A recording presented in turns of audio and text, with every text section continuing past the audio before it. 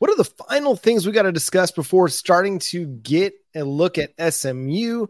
Man, the ESPN matchup predictor, the computers, they're getting crazy out there. We got a whole lot to talk about on tonight's episode of Locked On Sooners Live. Thank you for joining us.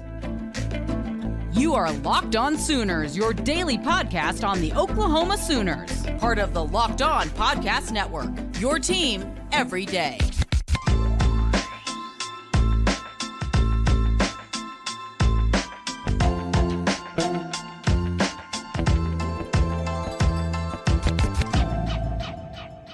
What's up, Sooner Nation? Welcome to Locked On Sooners. Today's episode is brought to you by Bird Dogs. Go to birddogs.com/lockedoncollege or enter promo code LOCKEDONCollege for a free water bottle with any purchase. You don't want to take off your Bird Dogs, we promise you. Thank you for joining us. My name is John Williams. You can follow me on Twitter at John9Williams. My buddy here is Josh Helmer. You can follow him on Twitter at JoshOnRef. You can also hear him Monday through Friday on the KREF Sports app from 9 to noon. Good stuff there all day long on the Ref. Josh, what are the final things that we kind of have to touch on with the Arkansas State game? We went through a lot on our Monday episode. If you listened to it, if you watched it, we talked through a lot of our biggest takeaways, but I'm sure there are a few things that we probably left out. Yeah, well, let's just, I guess, run the gauntlet again then, shall we? I think it starts here. Oklahoma offensively, really defensively too, just across the board, did what it was supposed to do, right? I mean, hey, Arkansas State is the name that was on the schedule. That's the team that was coming to Norman.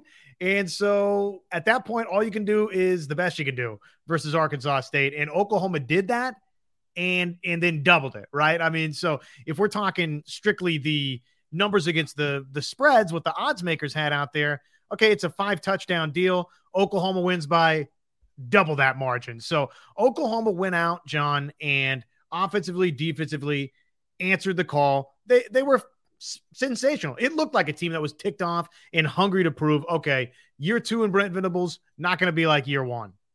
And I think that's something Brent Venables even mentioned kind of leading up to the game and even after the game, is that they played with a little bit of a fire. They had a chip on their shoulder. They feel like they've got a lot to prove. And I don't think that stops with Arkansas State. By no means are they a finished product, and by no means have they reached kind of the goal, right? No, they are going to carry that chip throughout the season, because even after this win, what's kind of the national kind of commentary is like, oh, it's just Arkansas State. Well, yeah, it was just Arkansas State. There are going to be tougher tests ahead, but it's a good start on what could be a potentially special season if things continue to trend that direction. Man, the offense was great. It was surgical.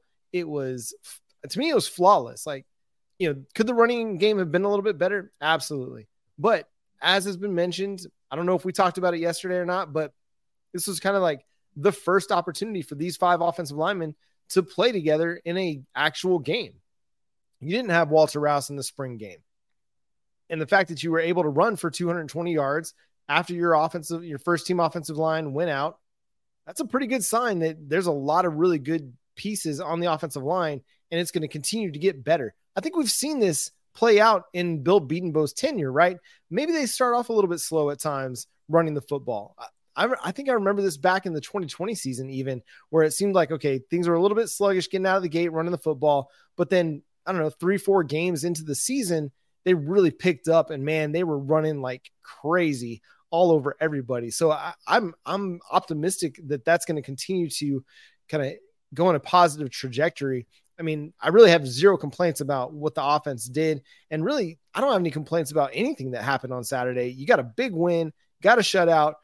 Even if that guy would have made those field goal kicks, okay, you still held a team to 6 points after giving up big plays that got them into field goal position. You kind of stymie them at that point. So they responded well after giving up a big play, which I think is a great sign for the mentality of the defense. It's like, okay, we're not letting the floodgates open.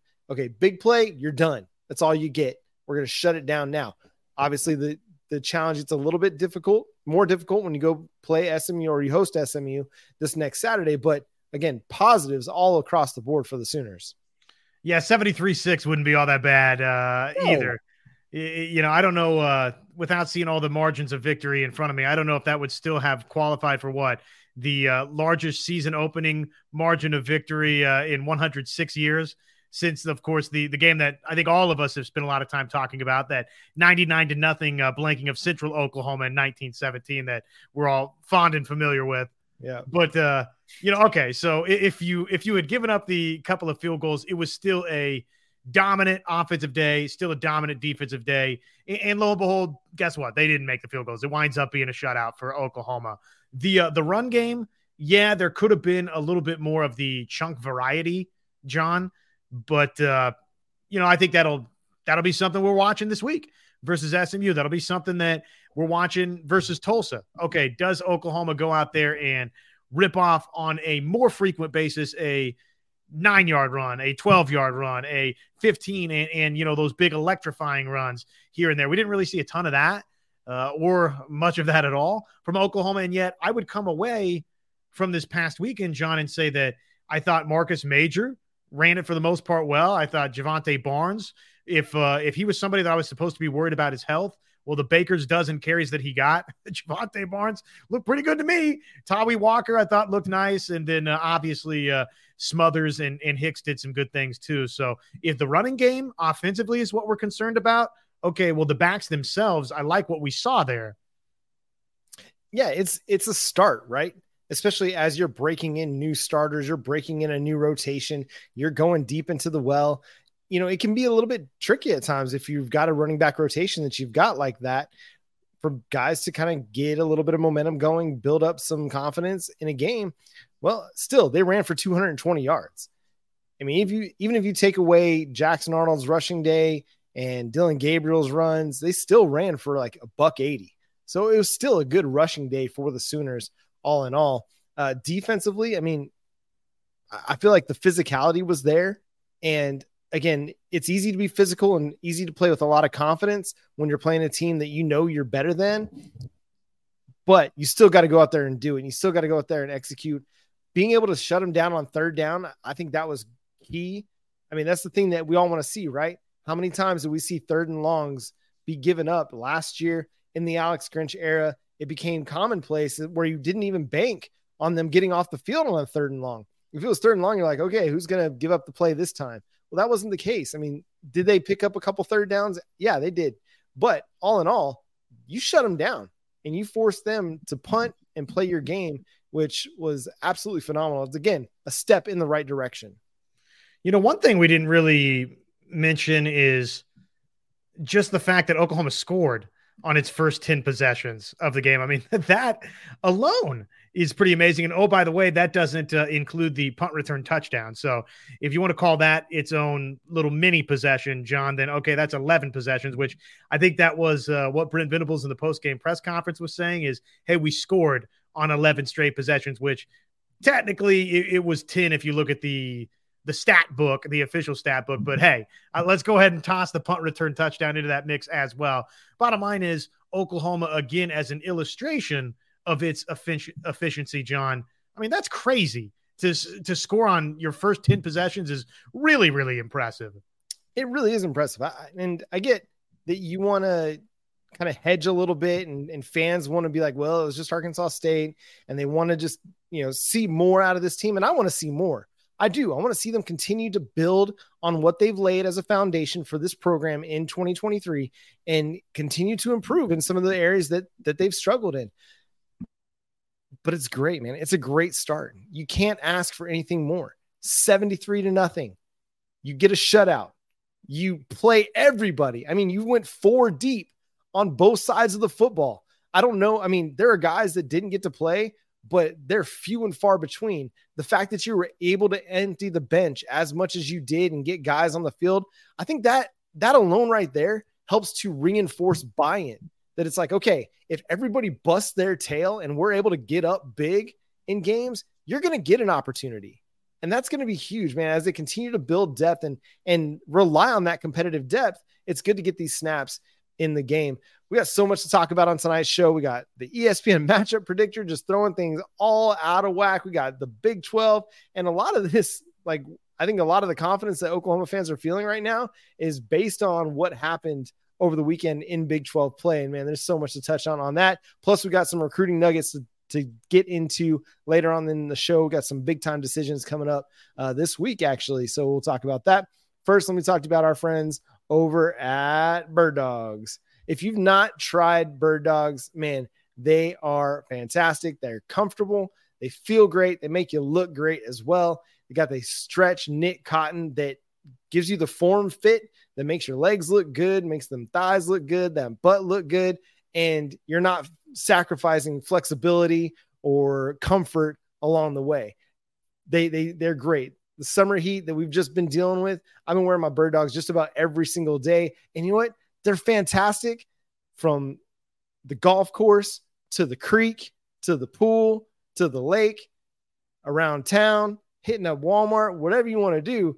Bird Dogs are a perfect short for that. So go to birddogs.com/lockedoncollege and you can get a free tumbler with every purchase. Again, at birddogs.com/lockedoncollege.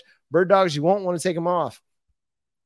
So every week during the season, Josh, I put together, or at least I look at ESPN's matchup predictor and go game by game to see, okay, how did the win probabilities shake out after that week of college football? I do it from week 1 all the way through the end of the season.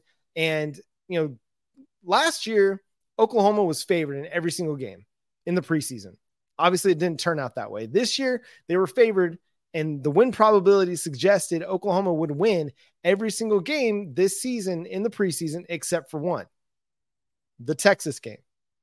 However, after 1 week of action, the ESPN matchup predictor and the simulations, thousands of simulations that they run to come up with these numbers, flipped the script already on the Texas Longhorns, jumping Oklahoma's win probability from 37.2% in the preseason to now Oklahoma is favored to win that game, or projected to win that game, at 58.9% in the win probability. It's just 1 week and Texas looked terrible against Rice. Are we ready to be able to say, like, yep, Oklahoma for sure should be the favorite against Texas? No, I'm not ready to get with that just yet. I'm not ready to say they're the underdog versus Texas either. I wasn't ready to do any of that in the offseason. So I just, it's too, they're on paper and in my mind too close for me to make a definite judgment on right now. Forced to choose, I think I would pick Oklahoma, and that's a belief in Brent Venables and defensively the strides that they've made. That's looking at what Dylan Gabriel did, the command that he had of this Oklahoma offense, and the fact that I just don't buy that Texas can live up to a season where it's got that type of hype on it. So Texas, you got to show me that you can go win a Big 12 championship when you're expected to go win a Big 12 championship. Hey, let alone you got to show me you can win a Big 12 championship. You haven't done it since 2009. So why the heck would I be picking Texas to go do that? I was never fully on board in that camp throughout the offseason, but do I feel after week 1 because of what Oklahoma did versus Arkansas State that lock it up, throw away the key, that OU's the favorite over Texas? No, I still think they're pretty evenly matched. Then again, let's talk after Alabama maybe puts a whooping on the Horns. And a lot of this comes down to Quinn Ewers just not looking like he's really taken that next step in his accuracy and his production and things like that. It almost feels similar in a way to the 2021 season for the Oklahoma Sooners, where it's like Oklahoma came in with a ton of buzz, a ton of hype. Spencer Rattler's second year as a starter, everybody's projecting Oklahoma to go to the college football playoff, and it just fizzles out, right? It almost has that same feel to it, just where, okay, yeah, Quinn Ewers, second year as a starter, a lot of hype behind him, a lot of buzz behind him, a lot of talent. I mean, the dude's already being projected to be a first-round pick in the NFL draft after not really doing much in his first year as a starter because of all the talent that he possesses based on what you see. It just hasn't shown up on the football field consistently. And so I just kind of get this vibe that it's very similar to that 2021 season. Now, it could play out completely different. They could go into Tuscaloosa and beat Bama and make us all look foolish. But I don't think that's going to happen. And, man, I just don't know if the chemistry is right in Austin right now for this all to really come together for them to make a Big 12 title run and a college football playoff run as well. Well, we're going to find out a ton this week, right? We think. Then again, obviously Alabama's going through a situation where you got a new quarterback, and it's almost blasphemy to even suggest that maybe Alabama could be down a little bit. But, we are look good. Indeed. So but on both sides, we're going to find out a lot this week. So, and I choose to, yes, exist in the orbit and the universe where probably 9 times out of 10, if not 12 times out of 10, Alabama's playing in a college football playoff, and right. to think or assume differently is just malpractice. But hey, let's see what happens. Let's see what happens this week against really the standard bearer in college football for the last 15 years, even after Georgia's, of course, won the past 2 national championships. Yeah, and I think it's going to be obviously it's going to be a really, really fun game for the Sooners, or for anybody watching. Oklahoma fans, Texas, Bama, everybody's going to be tuned into that one. And, a little selfishly, we kind of hope to see a little burnt orange tears on the timeline on that day, and maybe even big. Like I said, Jalen Milroe, he looked really, really good. The dude is going to be a lightning bolt out there. One of my favorite photos from the weekend was just him and Nick Saban just sharing a handshake on the sideline after a touchdown. It was just good stuff, just good, wholesome content from one of the photographers out there. Big 12, man, what a weekend it was, because I think there's been so much said about the Big 12, and maybe because we're kind of locked in and we're tuned in to what's going on around the Big 12 all off season. There have been high expectations for a lot of teams. TCU, everybody thought that TCU would hang right there, even after, losing Max Duggan and Quentin Johnson and Kendre Miller. They lose to Colorado, which that's a whole discussion in and of itself, but they lay an egg a little bit defensively. In particular, they gave up 500 passing yards to Shadur Sanders. You look at Baylor, they get beat by Texas State. GJ Kinney, a good coach, an up and comer, somebody who's on the rise. And Dave Aranda's team just kind of fell flat. Now, Blake Shapen was dealing with a bit of an injury in the second half of that game, but they didn't have an answer for no Blake Shapen, and things were just kind of okay when Shapen was in there at quarterback. And then you see Texas Tech go up to Wyoming and get beat by what's been kind of an average, group of 5 team, not a team that's winning 10, 11 games at the group of 5 level. No, they're kind of a 7-win, 8-win, 9-win team. So, yeah, it was just kind of an underwhelming weekend for those teams, but also it begs the question, does that make you feel more confident about Oklahoma's chances to win the Big 12 walking out the door? Heck yeah, it makes me feel more confident. Are you kidding me? After what we saw to open this season? Absolutely. Texas, I'm not going to get too out over my skis with Texas isn't what we thought Texas was going to be. I saw a lot of people wanting to slam dunk on the Horns for a bad start versus Rice, but we've seen where slow starts, fast starts aren't always indicative one way or the other. I will, however, if you don't get it done and you lose a football game and you don't even put up, 5 scores, I'm looking at the BYUs and Houstons of the world in that regard, where, man, it really was offensively a struggle for those two. And obviously for Baylor, for Texas Tech, for these schools that we thought were going to be halfway decent in this conference race, John, for them to outright lose. Yeah, I'm saying that the Big 12, it's worse than we thought. And we didn't think very highly of it to begin with going in for Oklahoma. So yeah, all of those factors at play.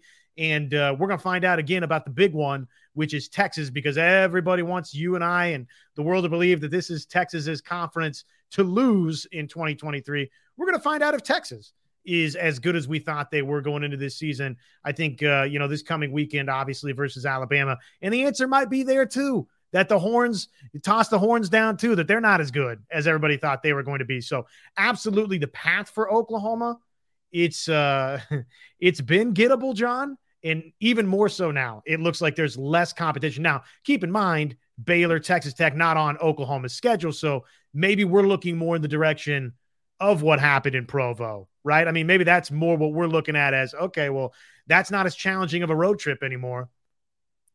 No, it didn't look, I mean, come on, Sam Houston State, that is not a football powerhouse. If you've ever been down to, Huntsville, that's where they play. They're from Huntsville, Texas. If you've ever been down to Huntsville, there's not a whole lot going on there. It's like a less developed Lubbock. Sorry to all the Huntsville listeners out there, but I played a lacrosse game there one time, and they had us playing on a field surrounded by like these concrete bleachers going around it. I just thought, what kind of ancient Roman-esque football field or lacrosse field are we playing on down here in Huntsville, Texas? But anyway, yeah, to only score 14 points on Sam Houston State, that does not give me a whole lot of optimism, or at least confidence that BYU is going to be a team that most teams will struggle with. It didn't. Now, on the flip side of that, you look at what Cincinnati did, you look at what UCF did, and you kind of think, okay, maybe they're going to be bigger challenges than what we might have thought to begin with. I mean, Emory Jones, man, he had himself a freaking day. 345 yards passing, 5 touchdowns. He also ran for 26 yards and 2 touchdowns. So 7 total touchdowns from Emory Jones in a big win over, again, Eastern Kentucky. But again, they scored 66 points in the game, only gave up 13. And then you look at what UCF did to Kent State, a 56-6 win for the Knights. In, again, 2 teams that are making the jump to the Power 5. They look Power 5 ready with the way that their offense is played in week 1. We'll see if it continues to translate as the challenges get tougher for them. But maybe those games look a little bit tougher now on the schedule after week 1 than maybe what they did a week ago. But again, going back to that ESPN matchup predictor, Oklahoma gained probability points in every matchup the rest of the season. They're predicted to go undefeated, John. I mean, the matchup predictor likes Oklahoma to win every single game. And in a lot of these cases, decidedly. Yeah. And then the ESPN Football Power Index bumped Oklahoma up from like 15 to number 4 after 1 week. Right. I mean, basically the matchup predictor is fueled by the Football Power Index. And, you know, basically what the Football Power Index is saying, John, is I'm going to take that for what it's worth.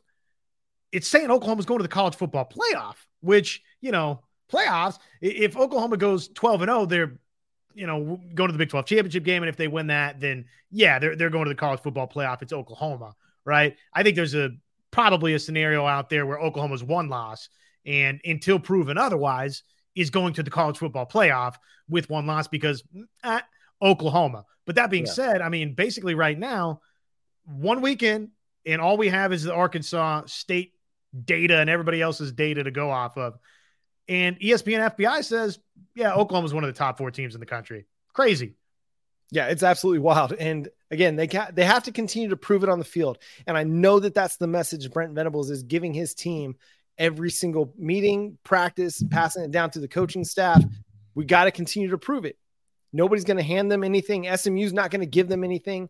They're going to come and try and upset Oklahoma with a high-powered offense with guys that have a lot of skill. They're going to try and knock off the Sooners and upset what could be a potentially special run this season.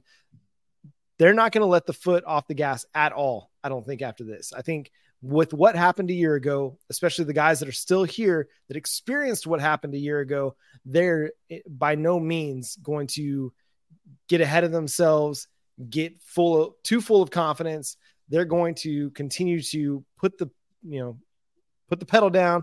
You know, I hate to use the all gas, but they're going to go full steam ahead. I mean, the engine is going to go full steam ahead. They're not slowing it down for anybody. So let's cycle back around and continue to talk some takeaways. And then let's just rifle through a bunch of your guys' comments and questions out there. By the way, happy Labor Day to everybody. Hope everybody's had a nice Labor Day. But yeah, let's talk a little wide receivers, John, because I think that there's more to talk about there that maybe we haven't talked all the way through just yet. First, though, let me tell you, tonight's episode brought to us by FanDuel Sportsbook because it's time to get in the season, folks. NFL season, it's here. Come Thursday, believe it or not, yes, the National Football League, it's back. Get ready with incredible offers from FanDuel, America's #1 sportsbook. That's because right now, new customers bet $5 and you get $200 in bonus bets guaranteed. Plus, all customers who bet $5 will get $100 off NFL Sunday ticket. That's a bargain. That's a bargain from YouTube and YouTube TV. $100 off NFL Sunday ticket again when you bet $5. So visit FanDuel.com/lockedon and kick off the NFL season in style with an offer you won't want to miss. FanDuel, official partner of the National Football league. Okay, so it's a fumble. He's coughed it up, and we are rumbling, bumbling, stumbling, baby. Are we upset city over here with Duke over Clemson right now? Bro, it's looking like it, and it's making me look silly because I've been higher on Clemson than the national polls simply because of Dabo and Cade Klubnik but DJ Uyo, I'm so out of practice. Thank you. I'm so out of practice saying his name that I screwed it up, and I apologize. He looked great for Oregon State on Sunday, so that's going to be a fascinating team to watch in the Pac-12 as well. Several questions. First one that really jumped off for me, Josh, is this one from PSS. He asks, has OU's culture changed, i.e. when mid-tier teams show up with their best game against the Sooners? Will OU act dumbstruck and struggle, or will they bring the hammer down?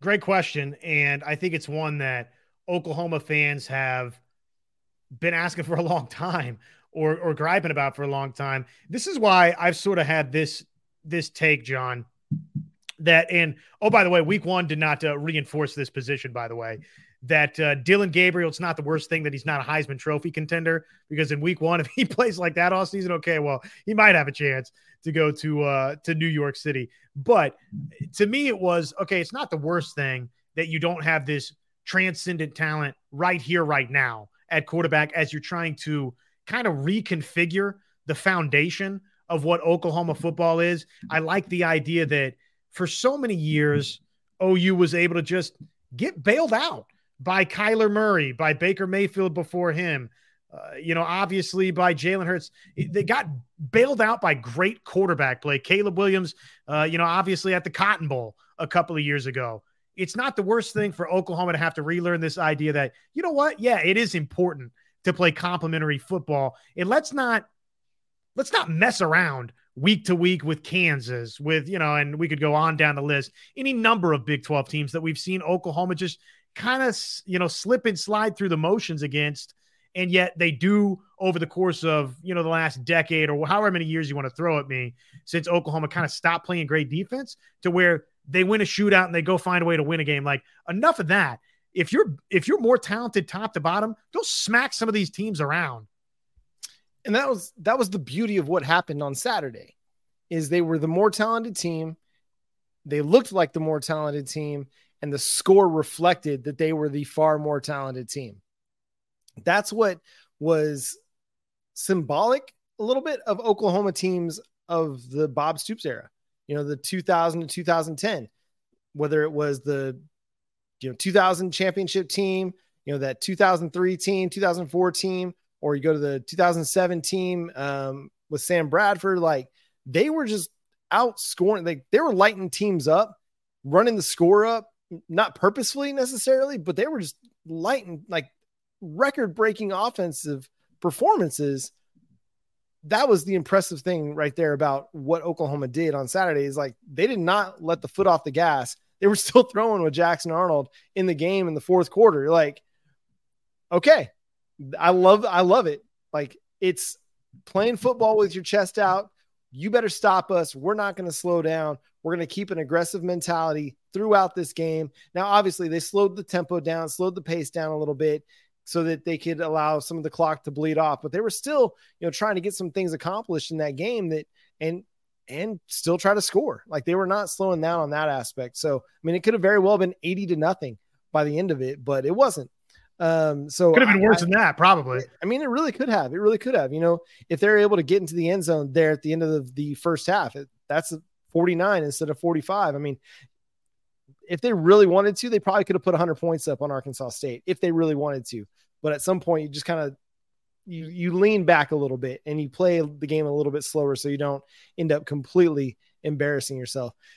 Chad, our man Gunny of Stutzman Army, like, absolutely, man. Reggie is a headhunter. And this is the thing I've been talking about all offseason since we saw him in the Texas Tech game last year and he transferred to Oklahoma. It's, you need a dude like this that's going to bring a physical element. You got to have him somewhere along your defense or in your defense, whether it's in the secondary or at the linebacker level. You got to have a guy that's willing to fly around and intimidate with his physicality and set the tone with that physicality. And it's something that is infectious. It spreads when one guy is just going out there and really laying the lumber. It just bleeds throughout the entire defense. Gentry Williams, we saw that as well. And I got to think that not only is it a talent and a characteristic thing that's better for everybody going into this season, but I think Reggie Pearson's presence adds to that as well. You know, somebody who was much maligned, John, by Oklahoma fans, touchdown Duke, by the way, it's upset city. Oh man. Somebody who was much maligned for Oklahoma, I think kind of tried to take on some of those characteristics that we're liking about Reggie Pearson. And his name was Buki at Oklahoma. Yeah. Right. And you couldn't, with all due respect to an undersized guy who came in as this, 5-star kid that, one of the first days or weeks or months, that OU caravan stop or whatever it is at the beginning of the year that the coach's luncheon. At the coach's luncheon, it was, hey, he's looking like Roy Williams. He's doing Roy Williams things out there. And so it's like from that point forward, it was always set up for things to fail for Buki. And yet at times he was sort of the enforcer of sorts, right? The guy that was willing to go get a personal foul penalty, but it didn't come from, John, a place that felt authentic, right? Like Buki's not this guy that's going to go, again, be like Reggie Pearson and go hit somebody and knock their head off, right? You need almost that goon type on a football team, and Oklahoma's kind of been lacking that guy. To steal a hockey term, I don't mind Reggie Pearson bringing a little bit of that to this Oklahoma team. Yeah, every good defense has that guy, whether it's the Baltimore Ravens and it's Ray Lewis. You got to have a guy that sets the tone physically so that everybody else is like, yeah, I better bring it myself. I don't want to be the only one not being physical out here. And I think you're absolutely right on Buki. Like, he gave years to Oklahoma, but yeah, it just wasn't him. You know what I mean? It wasn't his game to go out there and be the enforcer. And a lot of times, like, the penalties that he was drawing were kind of more foolish penalties than anything. And I will stand by the idea that I believe the Reggie Pearson personal foul call was soft and should not have been called. Reggie Pearson was standing his ground and the quarterback ran into him. Did he throw a shoulder? Absolutely. But he's also entitled to his space. Let me ask you this. Is football a contact game or not? I think it is. Now, I only played one season of football, so I might misremember some of this. But no, it's a contact sport. And honestly, I don't mind him taking the penalty there. I don't even care because it does send a message that we're here to hit you. It's the old Coach Yost in Remember the Titans, like, you will blitz all night. I don't care if they gain a single yard, I'm taking everybody out. But that level of intensity that you have to have out there on a football field, if you want to be an elite defense, you have to have it. And sometimes it means a tone setting play kind of goes against you because it's a penalty, but it sets the tone. I know we tossed this up on the screen earlier, but from Kenny, Desmond Howard didn't think OU would cover. And let's see, somebody else tossed it out there that neither did Pate. And, Josh Pate is kind of turned into, I don't want to say, yeah, here we go. It was right after it. Imagine that. Pate didn't either, from Rob. And my question to you is simply this. Hey, those guys didn't think Oklahoma was going to – you did, and I think I would have picked OU to cover. I didn't have an official prediction out there, but I would have picked OU to cover. But, hey, it's 5 touchdowns, whatever. I'm not going to hold these guys' feet to the fire because I didn't think OU was going to cover 5 touchdowns in a week 1 game. But with those thoughts in mind, are we already there where the national media now this next week is like back in with Oklahoma, or when does that point arrive? Because you got SMU, you got Tulsa, Cincinnati now all of a sudden, as we discussed earlier, kind of like, okay, well, maybe this Cincinnati team is better than we thought. Iowa State, okay, I don't know about that one necessarily, but when does the national media get around to the idea that, okay, yeah, this Oklahoma team is better than we thought and a legitimate Big 12 player?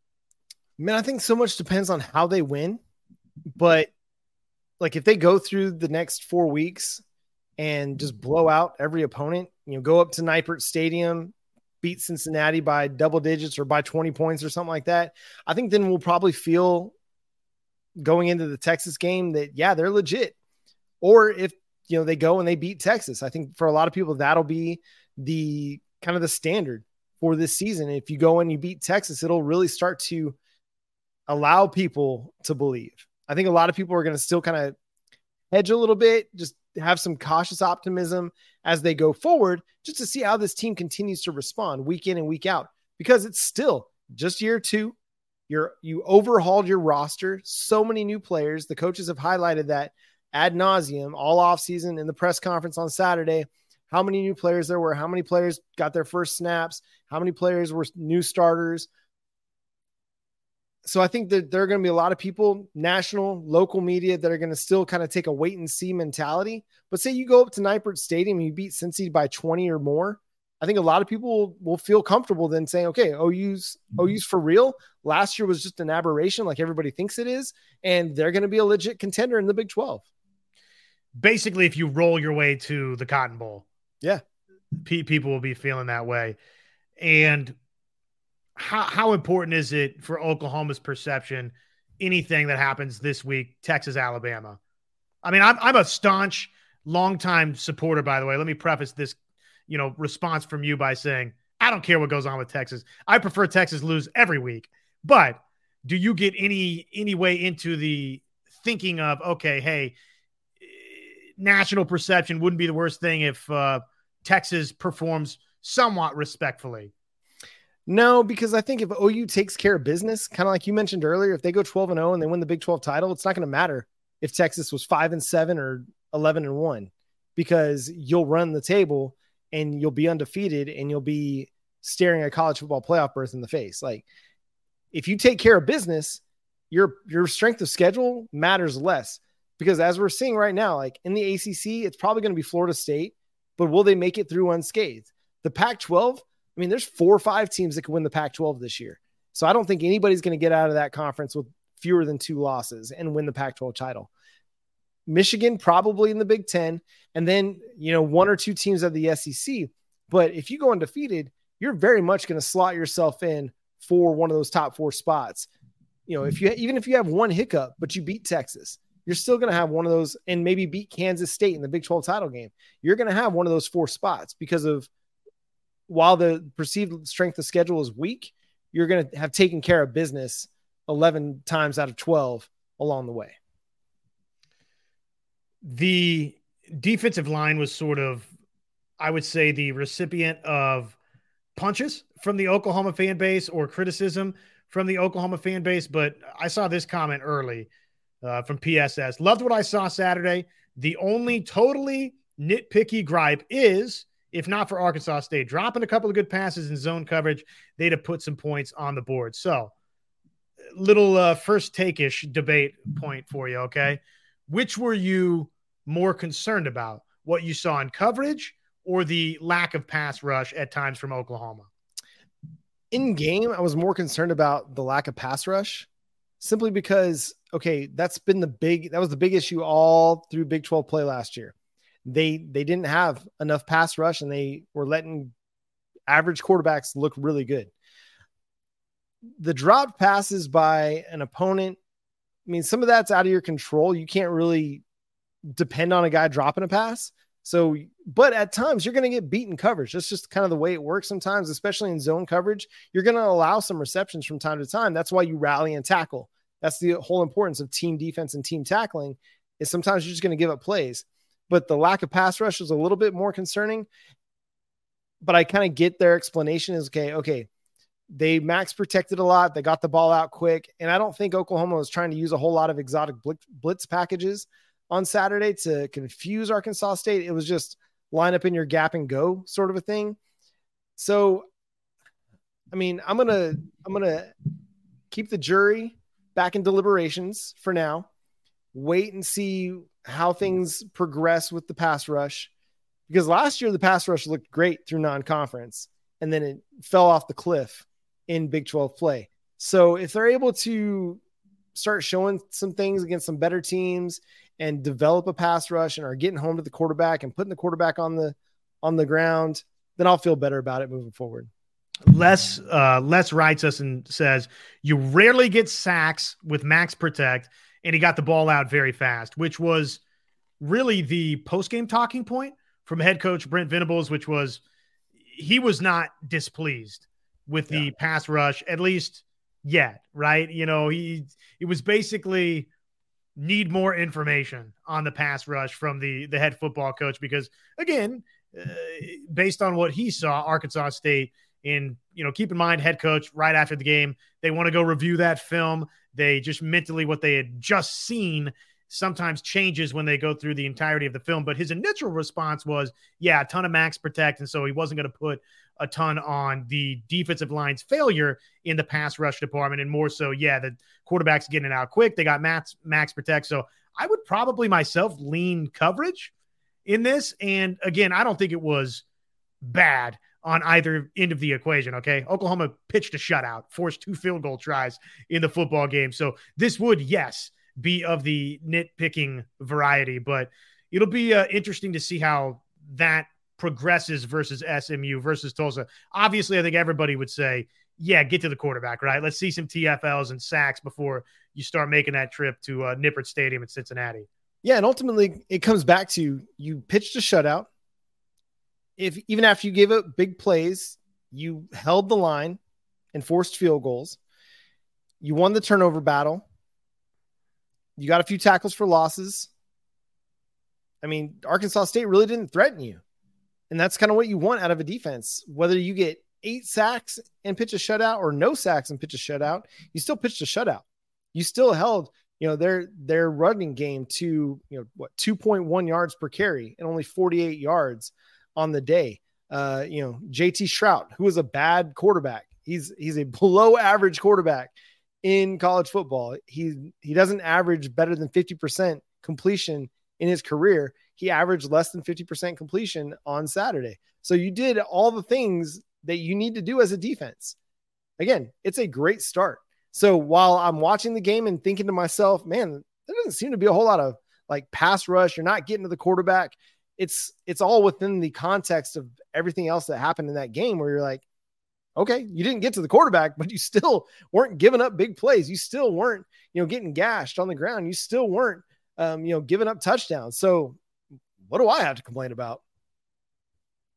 16 pressures per Pro Football Focus for Oklahoma. And I'm trying to see here if I can get a drop back count for you on JT Shrout. Give me 2 seconds. 27. Okay, so there you go. So 16 out of 27, pretty nice little percentage, I would say. Yeah, I mean that's almost a 67% pressure rate on dropbacks. So I think that's pretty salty. I mean, you got to get pressure before you can get sacks. And given the circumstances, the context of what happened, I don't feel like you can be disappointed with what happened. Obviously, we all want to see the splash plays. We want to see the sacks. We want to see the strip sacks, the fumbles forced. So I'm not disappointed. I'm not even discouraged. And even in the coverage, I'm not discouraged because, again, in zone coverage, you're going to give up completions from time to time. It's just the way zone coverage works. You're not always going to get your hand on the ball. You're not always going to take away the quarterback's options. You're just going to give up plays. But that's why you have to rally and tackle. And coaches preach that. Okay, you give up the completion, you rally and tackle.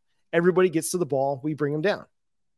Which new face excited you the most? There's a lot of names to pick from here. What are the numbers we're working with on this deal? Let me see if I could pull this set of notes up. 39 first-year Sooners saw the field, okay? So you got 39 you can pick from. Anyone in particular really, I got a name in mind, but anybody really in particular? Is it cheating if I just say Jackson Arnold? No, it's not cheating. I mean, I think we all expected him to be good when he got a chance to play, but I don't think anybody expected 11 of 11 for, a buck teen and, a rushing touchdown and 38 rushing yards. He looked every bit the part that we'd expected. Now, again, against Arkansas State, but 11 of 11, he looked in command. He looked in control of the offense. He looked ready to go. Like this was like he was built for this. And I mean, you don't become a 5-star without having all the tools and all the talent and the production from your high school. But he was just so impressive, man. The poise that he played with, the comfort level in the offense that he played with. I mean, the ease in which he ran the football. It was not herky-jerky. It was just, I got the ball, the direct snap. It's a designed run. I'm following my blocker. I mean, it looked similar to kind of a Jalen Hurts, Blake Bell type, where he's just patiently waiting for the blocker to get through the hole, and he's just going to follow him through right into the end zone. And it was just easy. It was easy for him. And that's the thing that surprised me the most, is how easy both Dylan Gabriel and he made it look on Saturday. Yeah, Jackson freaking Arnold is obviously a wonderful submission. It's hard to argue with that one for sure. We talked a lot about it yesterday. Andrell Anthony, my hot take coming out of this football game, he's going to wind up as Oklahoma's leading receiver. I think just early on, the fact that initial deep shot went to him and just some of the things that happened over the course of the game, I feel like he and Dylan Gabriel have an obvious rapport that I was picking up what they were putting down early in this contest. But Sooner social legend and we're on the same wavelength here. Monty Cisco has the name in mind that I was thinking of. Gentry Williams, he writes, is the next great cornerback at Oklahoma. He got that OU DNA. And I'm with you. That big hit coming downhill, man.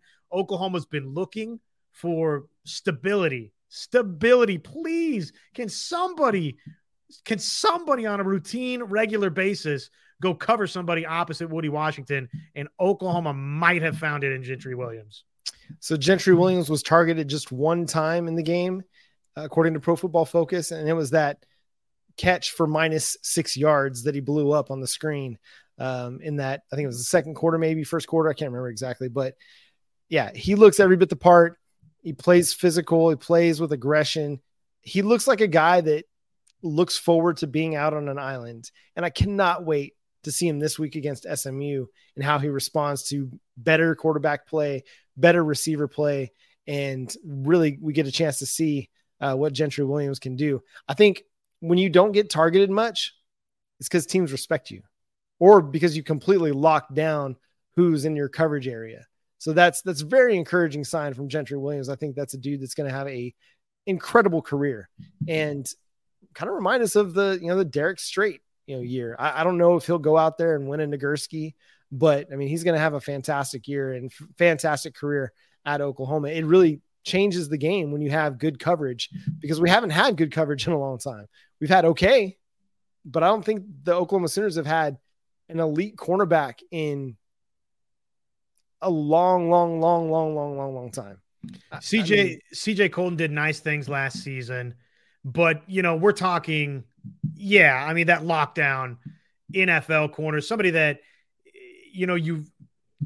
maybe this is a silly name to even use as an example, but just, I think of, the Darrelle Revises of the world in the National Football League, or, whichever, lockdown corner you want to name over the last umpteen years out of the National Football League, somebody that we feel like leaving OU could be that guy for somebody at the next level. I mean, who would be the last guy like that? Colvin? Yeah, maybe. I mean, Colvin was great. He was really, really good at Oklahoma. And that's probably where it goes back to Aaron Colvin. And then before that, maybe Derek Strait. Like, those are the two that you've had over the last 25 years that were elite cornerbacks. Well, and this is not breaking news, I don't think, to you or anybody out there. That's not recently with Aaron Colvin, and so that's not good enough for Oklahoma. But hey, maybe these questions have been answered. Any other first-timers out there that really made an impact in your mind? I mean, Jaquez Petaway, we heard a lot about him throughout camp. He catches 9 passes in this game. I said, don't forget about Blake Smith now with the tight end situation. He might catch a football or two, and sure enough, first game, I'm going to Jim Traber this situation here and pat myself on the back, since nobody else will, right? Blake Smith was a factor in the passing game for Oklahoma. Now, does that continue? We'll see, but that was kind of an interesting development. He wouldn't be toward the top of my list in terms of like first-time players and wow, they wowed me, but that was kind of a sneaky development, I thought. Well, and that's a good one to throw in this game that you put on tape and you say, hey, we're going to run some 12 personnel, some 23, and we're going to throw it to Blake Smith every once in a while. So you better be aware of him and you better make sure you cover him. That I think that's the sneaky little chess move that offensive coordinators will play in games like this, where it's like, okay, we may not throw Blake Smith, 50 balls, but you better be aware of the 2 or 3 times a game that we might throw him the football. Because if you're not, he's going to break one. Cade McIntyre, man, they've talked so much about the athleticism that he brings to the table. May not have the size just yet to be the inline tight end that you want him to be, but dude, he flashed the wheels. Got a chance to take a short pass and picked up a big chunk gain after that. So that was really impressive out of Cade. Man, so there were a ton of first timers. Caden Green, I thought he played really, really well in his first collegiate game. The offensive line as a whole, but you think about individuals that got an opportunity. I mean, Caden and Heath Ozida and Josh Bates, all those guys that were part of the 2023 signing class, they got out there and they were able to contribute to helping Oklahoma continue to run the ball effectively. Caleb Hicks, his ability to bounce it outside and show off the speed to get into the end zone, that was really impressive. Just as an update on the injury front, because a couple people, in Sooner Nation have been, I guess, wondering and asking, are Mason Thomas, Gavin Sawchuk, neither one played? And according to the head coach, neither is of serious concern. Our Mason Thomas will be back. Gavin Sawchuk will be back. We think that Drake Stoops and Dasan McCullough, who were both injured playing in this opener, we think that they'll be back in due time as well. So on the injury front, it sounds like Oklahoma, for those that didn't play in this contest, John, that we were expecting to, sounds like those guys in short order will be back. And it sounds like the guys that maybe did get a little dinged up in this thing will be back shortly too. So that's good. Yeah, absolutely. And I can't wait to see, if we get to see Gavin Sawchuk in this game, what's he going to look like in his next run at the collegiate level? Because the last time he was on the field, he looked really good. And I can't wait to see him back on there. Last thing we're going to touch on this episode of Locked On Sooners Live. Thanks again so much for all y'all in the chat, tuning in, being a part of the show. We love it. Love your comments. Love your discussion that takes place over there. On the recruiting front, a lot of crystal balls and recruiting projections came in over the last couple days, but in particular on Monday, the big one, we can start with the big names. Nigel Smith got the crystal ball from Mike Roach, a 247 Sports insider with big Texas ties, projecting Oklahoma to get this one. I think that was kind of the last team that you kind of worried about a little bit, even though it seemed like everything was trending Oklahoma's way for several months. Getting that one from Texas for Nigel Smith, that's huge. Oh, gigantic. And you think about now what this defensive line class can wind up being for Oklahoma. We'll see if there's not a surprise, right, in the Christmas stocking before it's all said and done. If you can actually orchestrate a flip, probably, I'm not going to hold my breath on any of that, John. I'm just going to focus on what's still ahead for Oklahoma in this class. And Nigel Smith joining David Stone and Jaden Jackson and Gilmore up front. And there's another name I think I'm missing on the defensive line for Oklahoma in this class right now. That's a big-time defensive line class for Oklahoma if they wind up bringing that to Norman, Oklahoma. OU's not been landing that type of defensive line class. So I know that we had dreams of grandeur as Oklahoma fans and media that, obviously Williams Winery was going to be in this class, that perhaps Dominique McKinley was going to be in this class. And who knows, right? I'm not going to totally rule out a surprise, but I'm also not banking on it for Oklahoma. And yet, if it just is add Nigel Smith into the equation for OU with, okay, you had PJ Adebawore, and we'll see, R. Mason Thomas and some of the other guys on campus, what their development looks like this season, John. OU's in such a better recruiting situation than they've been over the last however many years. So I know that we want it all. We want the world, and that's how you win national championships, we think, right? But Oklahoma is still on this path that it's much better than where they've been. Yeah, exactly. And I think that also trends well when you're looking at a guy like Danny Okoye. Another projection came in. Sam Spiegelman of On3, the national recruiting analyst, and Josh McCuistion of Sooner Scoop at On3 issued projections favoring the Oklahoma Sooners for Okoye. No less, Josh did not leave out Wyatt Gilmore. He mentioned him as he was listing the defensive lineman already committed to the class. So Okoye, this dude is an absolute athletic freak on the football field, in the weight room. I mean, deadlifting over 750 pounds, doing backflips, got great size, great length. I mean, he is going to be something special. You can't put words on what he's able to do athletically because he's just so special, and he's got the size to match what could be a potentially elite player because of all the tools that he has in his tool belt. Well, and again, you just love the in-state factor at play too. I mean, when you're talking about a Tulsa kid and Noah homeschool, I get all that, but just the fact that Oklahoma in this recruitment is going to swing another in-state kid, it sounds like, and has put an emphasis on the in-state talent. It's huge. Stubby says right here, love that they are bringing in the best Oklahoma talent or making them a priority again. It was tough watching that talent get out of state. And again, I mean, yeah, you're singing to the choir.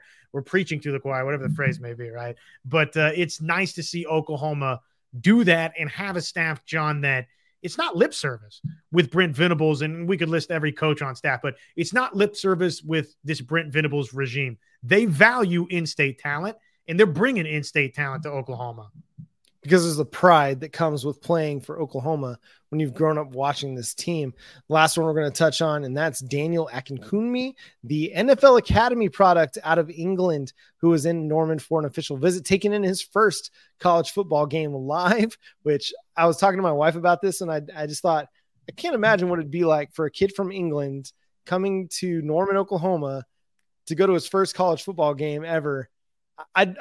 My first question to him would be, okay, have you been to an English Premier League game match? And if so, how do they compare? What are the differences?